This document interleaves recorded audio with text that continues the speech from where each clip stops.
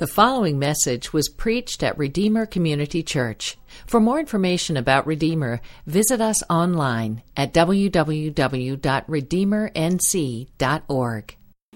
Good morning, all. I hope it was a good day yesterday, perhaps even restful. See happy faces on children. That's always a good sign.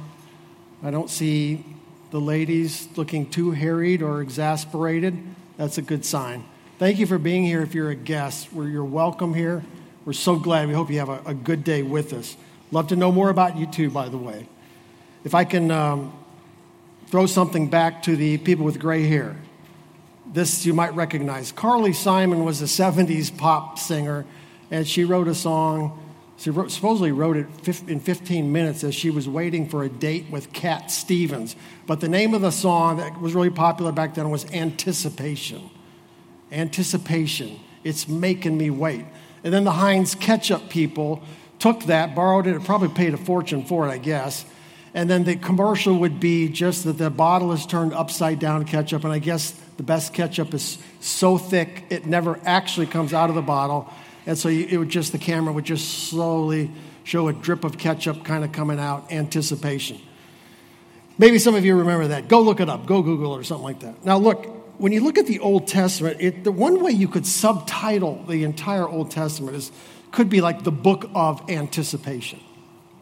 The way it starts out and the trajectory that is in the Old Testament is anticipating and waiting for a Savior.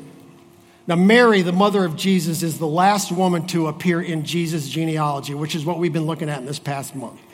But Mary's story really begins with the first woman in Jesus' genealogy, which is the first woman in all of our genealogies. It's Eve. Last week, Adam reminded us that there is grace in the mess. The mess, though, it began a long time ago. When Adam and Eve disobeyed God and were removed from the garden, they were told that these are the consequences of their sin, but the grace of God instantly also came to them and said that there will be someone from your offspring, Eve, who will crush the serpent's head. The one that started this whole mess will be defeated, somebody from your offspring. Well, of course, Eve's thinking is something like this.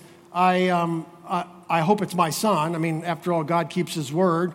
So this is what's going to happen. And indeed, the firstborn son was Cain. And she said, I have gotten a man from the Lord, as if it was an anticipation of that serpent-crushing person that would bring redemption. But in fact, of course, as you know the story and you know your Bible, Cain, the firstborn human being, was the first murderer.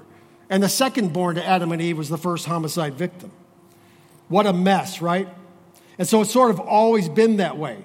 There was no deliverer there. And so it's been down the line of human beings in the great genealogy, really, of the human race until we come to our text today, until we come to Christmas. So it was not Cain. It was not Abel. But it also was not Noah. It was not Abraham or Isaac or Jacob. It was not Moses or Joshua. It wasn't David or Solomon. None of those were the anticipated one. It wasn't even John the Baptist.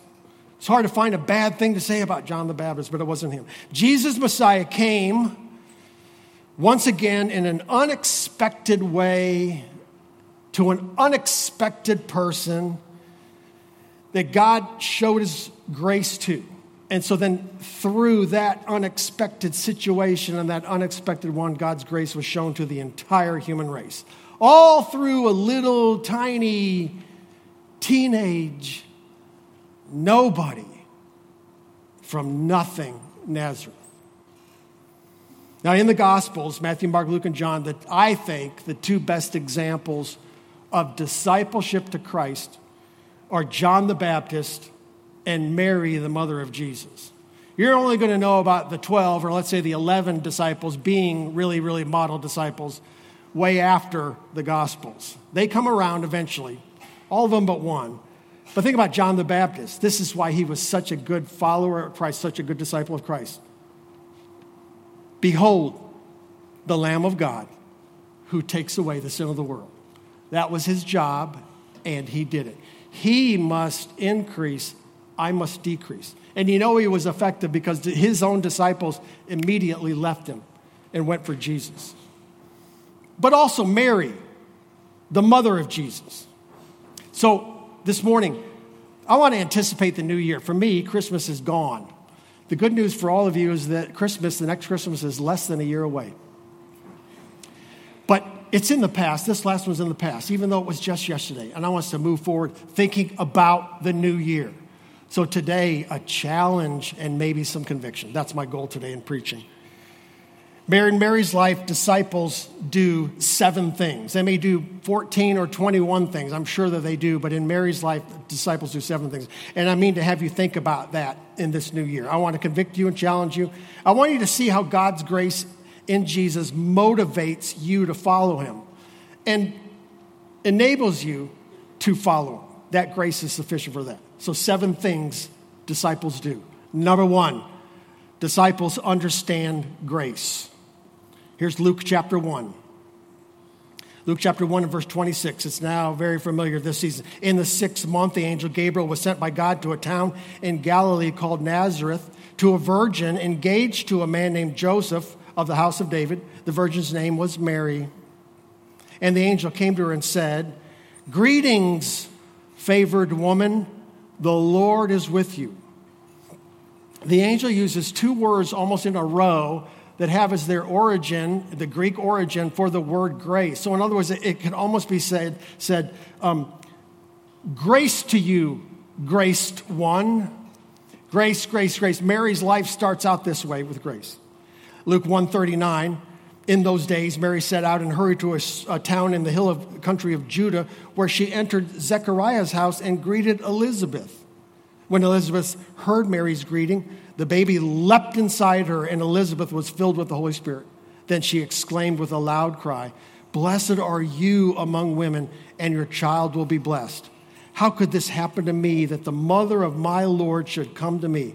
For you see, when the sound of your greeting reached my ears, the baby leaped for joy inside of me." The Christian life begins by grace. It is God who comes to you first, and he gives you repentance and faith. He gives you eternal life. Mary does not come to God. God comes to her. God chooses her. Mary receives God's grace. She doesn't understand fully the grace that she's receiving. She just receives it. Disciples receive God's grace in Jesus Christ. And slowly but surely they grow in understanding God's grace in Jesus Christ. That's why the Apostle Paul was always praying for the churches, that they may grow in grace and in the knowledge of our Lord Jesus Christ. So what about you guys? How did you receive the gift of God? By good deeds? By effort? By sincerity? No, by simply accepting God's grace. You cannot begin to follow Jesus, to be his disciple, without submitting to the fact that God chooses and saves by grace. His favor without your good works.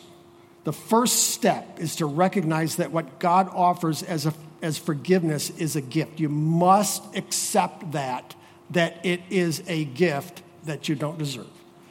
And then just take it. And is that a one-time event? Is that something, Christian, disciple, follower of Jesus, is that something that you say like, oh, I did that back then. I can give you the date. I can recall something about that. No. You continue to accept God's grace. You continue to grow in understanding grace, which is what Mary did. Here's the second thing about disciples. Disciples have growing faith. Luke 1:28 again. And the angel came to her and said, "Greetings, favored woman, the Lord is with you." But she was deeply troubled by this statement, wondering what kind of a greeting this could be. Mary asked the angel, "How can this be, since I have not had sexual relations with a man?" Mary asks, "How can this be?"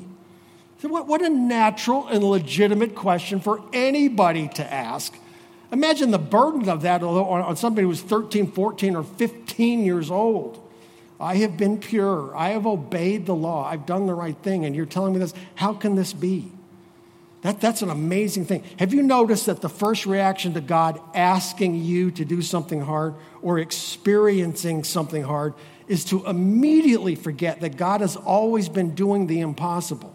He's always been commanding us to believe and act upon what seems too difficult. I just think that's stunning, because if I was to ask you, I said, now listen, I want you to teach Sunday school class next week. I want you to go through everything in the Old Testament with these children that talks about God doing the impossible thing, and you'd be able to do it. And that makes me happy. And then all of a sudden, God asks you to do something difficult, and it's like, now wait a minute now, I don't know about how this is going to work right here. I don't think I can do that. I think that's how we do. I can't trust you, Lord, with my children. I can't teach a class. I can't tell them that I'm a Christian. I can't give my money sacrificially. I can't go to the mission field. But Mary's faith is beginning and it's growing, and she moves. She doesn't understand how the impossible works, but she moves. That's faith, and that's growing faith. She has natural questions, but this doesn't seem to offend God. She has, how can this be? She asked that. You've asked the Lord that before. He wasn't offended when you said that. He understands faith is hard, but you've got to move. Now look at Luke 2, though, verse 16. The shepherds hurried off and found both Mary and Joseph and the baby who was lying in the manger. And seeing them, they reported the message that they were told about this child. And all who heard it were amazed at what the shepherds said to them. But Mary was treasuring up all these things in her heart and meditating on them. Mary's faith grows because she does two things. She listens carefully, something women generally do better than men, and she thinks and thinks. She puts together the promises of God with the power of God, and her faith grows even as she continues to see things that are hard to understand and believe. Do you understand faith? Wait a minute, not done yet. Luke chapter 2, verse 29, a faithful Israelite named Simeon is coming into the temple in Jerusalem. Simeon sees Mary and Joseph and the baby Jesus being dedicated, and he rejoices and he prays this: "Now, Master, you can dismiss your servant in peace, as you promised, for my eyes have seen your salvation. You have prepared it in the presence of all peoples, a light for revelation to the Gentiles and glory to your people Israel." Verse 33, his father and mother were amazed at what was being said about them. After a virgin birth, you might think that nothing could amaze you again, right? That would be, am I right? A virgin birth, nothing would ever amaze you again. Like this whole faith thing, this following Jesus thing is a piece of cake. But it's not. It just isn't. God keeps growing your faith by asking you to do difficult things. And I'm telling you that he's going to do it in 2022. Are you listening and are you thinking and meditating and pondering? That's what I'm asking you to do.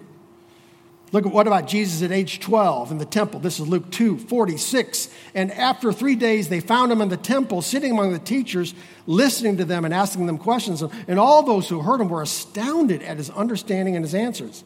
When his parents saw him, they were astonished. And his mother said to him, "Son, why have you treated us like this? Your father and I have been anxiously searching for you." Jesus says, "Why were you searching for me? Didn't you know that it was necessary for me to be in my Father's house?" But they did not understand what he said to them. Deeply troubled, amazed, astonished, questions, not understanding, thinking and meditating. That's God's incubator for faith. That's God's greenhouse for faith. Just those sorts of things. The faith life of a disciple begins by grace. Mary does not begin her journey by virtue of her good fortune or goodwill or good disposition. Even her beginning faith is a gift of God's grace. But God makes sure that faith grows. Oh, I hope you'll see that this year. It's God's grace to help you grow in faith. And just because you're exercising faith doesn't mean that you're not astonished at what God is doing and saying. Faith is not the opposite of astonishment and questions. It's not even the opposite of doubt. Faith is, I will go with what I have, I will believe God. I'm just going to keep moving. I'm going to keep moving. I'm going to obey him. Faith still has questions. It's got to fight against doubt, but faith listens to God. It sees what God's doing. It thinks and ponders and meditates on truth. What about you? Do you want your faith to grow next year? It's a loaded question, isn't it? God will do it by grace and through the things that kind of cause astonishment and questions and doubts. That's how we'll do it. And with you and I meditating on the power and grace of God. Let me just say this to Redeemer people, my members here. Open up your eyes and see what God is doing in people's lives. Some recent people have maybe left us because they didn't think God was doing very much. And they wanted to go find another place where maybe God was doing more. I beg to differ. Open up your eyes to see what God is doing, and it strengthens your faith. Here's number 3. Disciples see themselves as servants. See themselves as servants. Luke 1:34, Mary asked the angel, "How can this be since I have not had sexual relations with a man?" The angel replied to her, "The Holy Spirit will come upon you, and the power of the Most High will overshadow you. Therefore, the Holy One to be born will be called the Son of God. And consider your relative Elizabeth. Even she has conceived a son in her old age, and this is the 6th month for her who was called childless. For nothing will be impossible with God." Now look at verse 38, Luke 1:38. Please see this. "See, I am the Lord's servant," said Mary. "May it happen to me as you've said." Then the angel left her. Mary decides that the proper response to God's grace in her life is just to declare herself to be a servant. She needs no importance. She needs no attention. She just needs to serve. This is beautiful. She hears the calling of God on her life and says, "I will serve." And the reason I know that Mary kept this servant attitude is because the last time you hear about her is in the 1st chapter of Acts, and you never hear from her again. She needs no importance. She drew no importance to herself. She needed no attention. She just said, "I'm here to serve." So she's in the background. Jesus told us that a disciple is not above his teacher, nor a servant above his master. It's enough for the disciple to be like his teacher and the servant like his master. Matthew 10:24. He also said, our Lord Jesus, the Son of Man, came not to be served, but to serve and to give his life as a ransom for many. A disciple of Jesus is a servant. When you're saved by the King of Kings, that's all you want to be is a servant. It's a high honor to be a servant. Not what's my ambition, but what's the ambition of the King? Do you know the ambition of the Lord Jesus? Do you know what he wants? Not my goals, but what are the goals of the King? Not my comfort, but what's the joy of the King? A servant of Jesus aims to make Jesus the absolute center of attention of everything. Have you ever met someone who has to be the center of attention? Not a disciple of Jesus. How about you? Has God's grace motivated you to seek your own glory? Has God just saved you so that you will be successful or comfortable? Or does God's grace to save you from your sin cause you to say, I only want to be Christ's servant? Disciples look most like Jesus, not when they lead, but when they love and serve. It's a call out to all of the leaders in our church. I call out to my brother elders. It's easier to follow us when we're serving. It's easier to lead others when they see us as servants. That's for all of us leaders and my brother elders too. Will you say this year, I only want to serve? When from this pulpit or from your media an announcement is made that we need help with something, will you say, I will serve? There'll be no questions. I'm just going to serve. No replies of, well, I'm not really equipped for that. Just serve. Number 4, disciples are full of praise. Luke 1:46. Listen to this. And Mary said, my soul magnifies the Lord, and my spirit rejoices in God, my Savior. Well, of course, disciples are full of praise. They have a Savior. Because he has looked with favor on the humble condition of a servant, surely from now on all generations will call me blessed, because the Mighty One has done great things for me, and his name is holy. Well, of course, disciples praise. Their Savior has paid attention to them in their low situation. What did Jesus say? Blessed are the spiritually poor. What do they get? Oh, just the kingdom of heaven. His mercy is from generation to generation on those who fear him, Mary says. He's done a mighty deed with his arms. He has scattered the proud because of the thoughts of their hearts.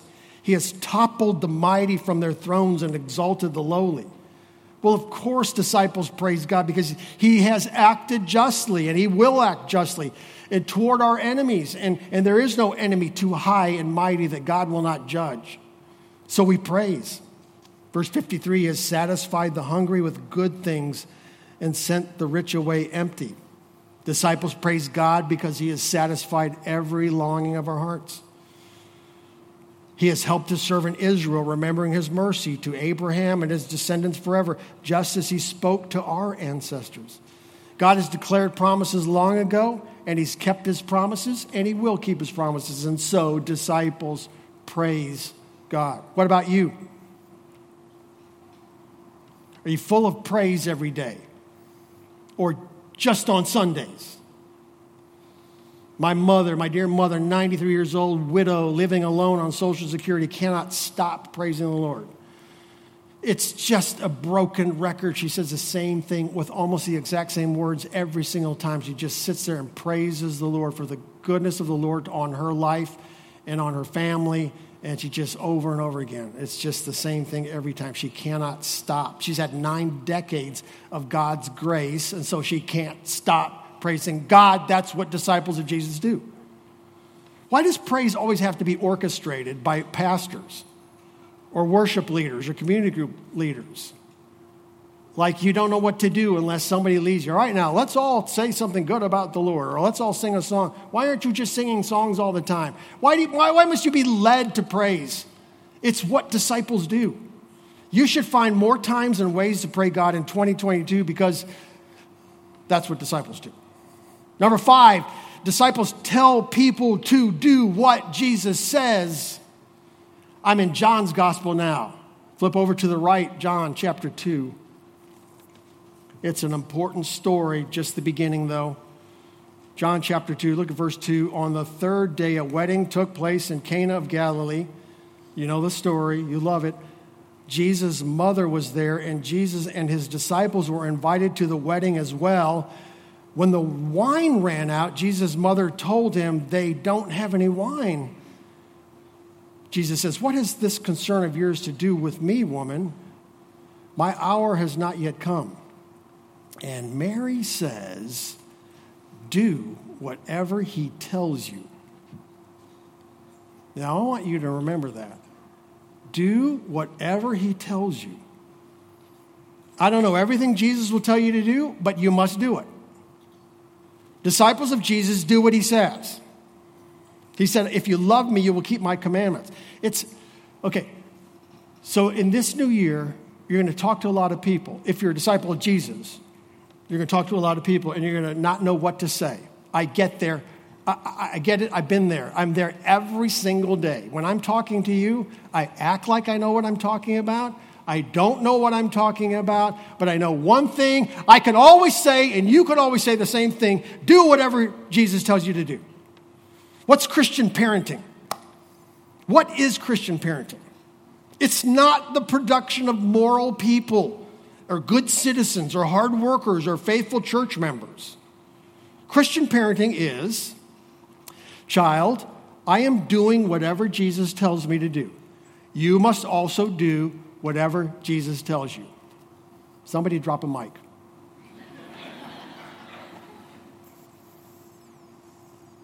What about you? Are you a good parent?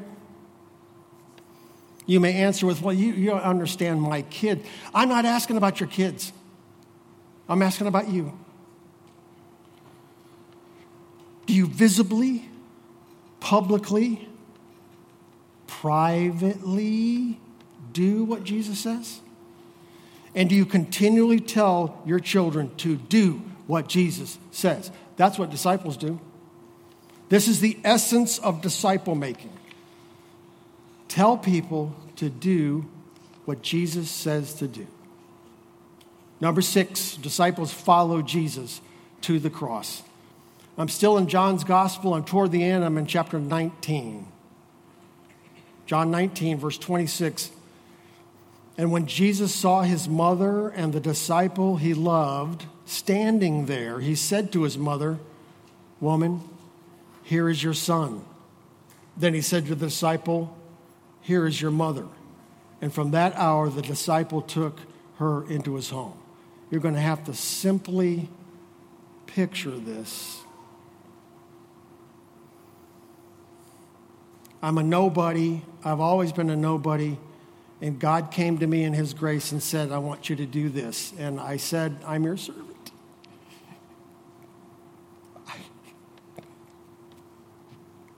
I didn't think it was going to be this.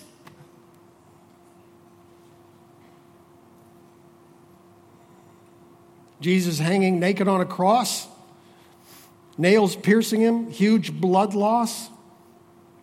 The next thing after this is he says, "I am thirsty," no doubt. And then the next thing he says is, "It is finished," and he dies.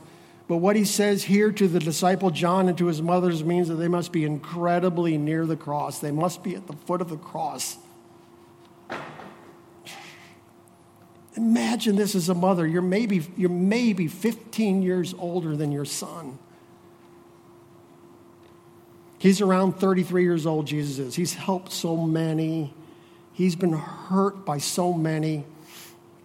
It's so hard, isn't it, to be a parent, to be a mother, and watch your children hurt by other people.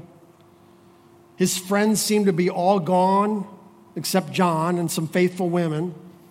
The religious leaders, this is for Mary, the religious leaders you have always respected and listened to have instigated this. Can you imagine every single religious leader in your life that you've respected your entire life has gone against you and your son? Abusive, disrespectful Roman soldiers, they even look bored now. He's dying. He can barely breathe. And Mary is there. Later, she's going to come to understand exactly what she's seeing, but she's there. Mary's life begins with the grace of God bearing Jesus the Messiah, the Son of God. Now she continues to need God's grace to come to the cross and witness this. It's always a need for grace in the Christian's life and the disciples' life, and it goes all the way to the cross.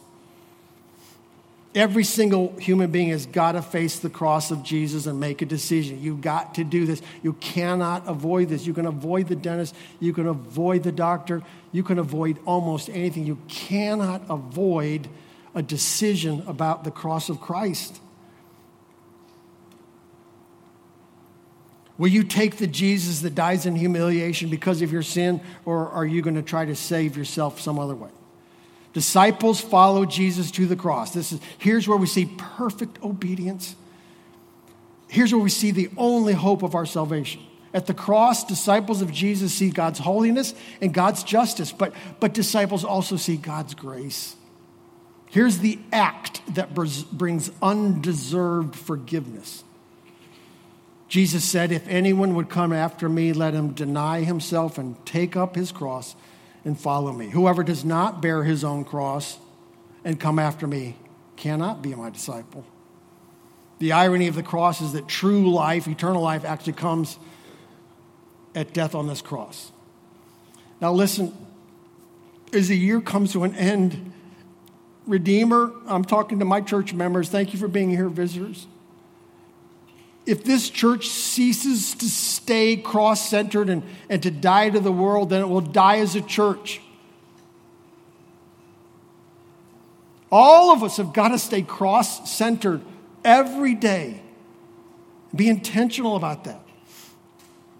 What about the new year? Can you practice dying to yourself every day? You must.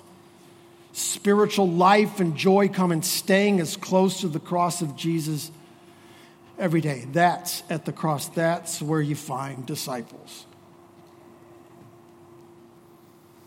And number 7, disciples assemble for mission. Just stay where you are. Just one verse in Acts chapter 1. 1:14. The scene is Jerusalem after the commission and ascension of Jesus. The closest disciples are all together in one room.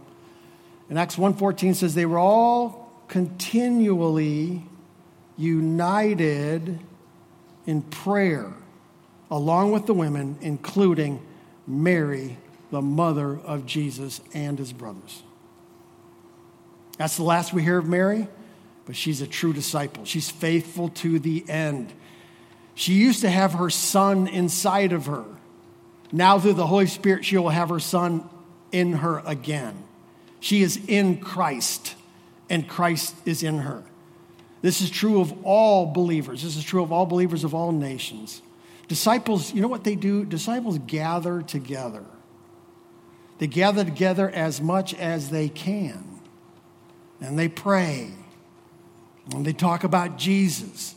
And then they go with the message of Jesus. So what should we do? Well, we should commit to never missing a Sunday service.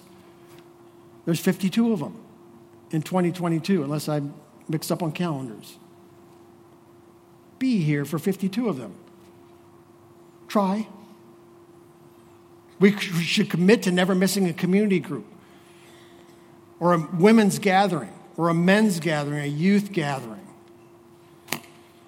Thank the Lord that soccer, volleyball, basketball, and baseball are not on every Sunday, because if they were, this body would be cut in half.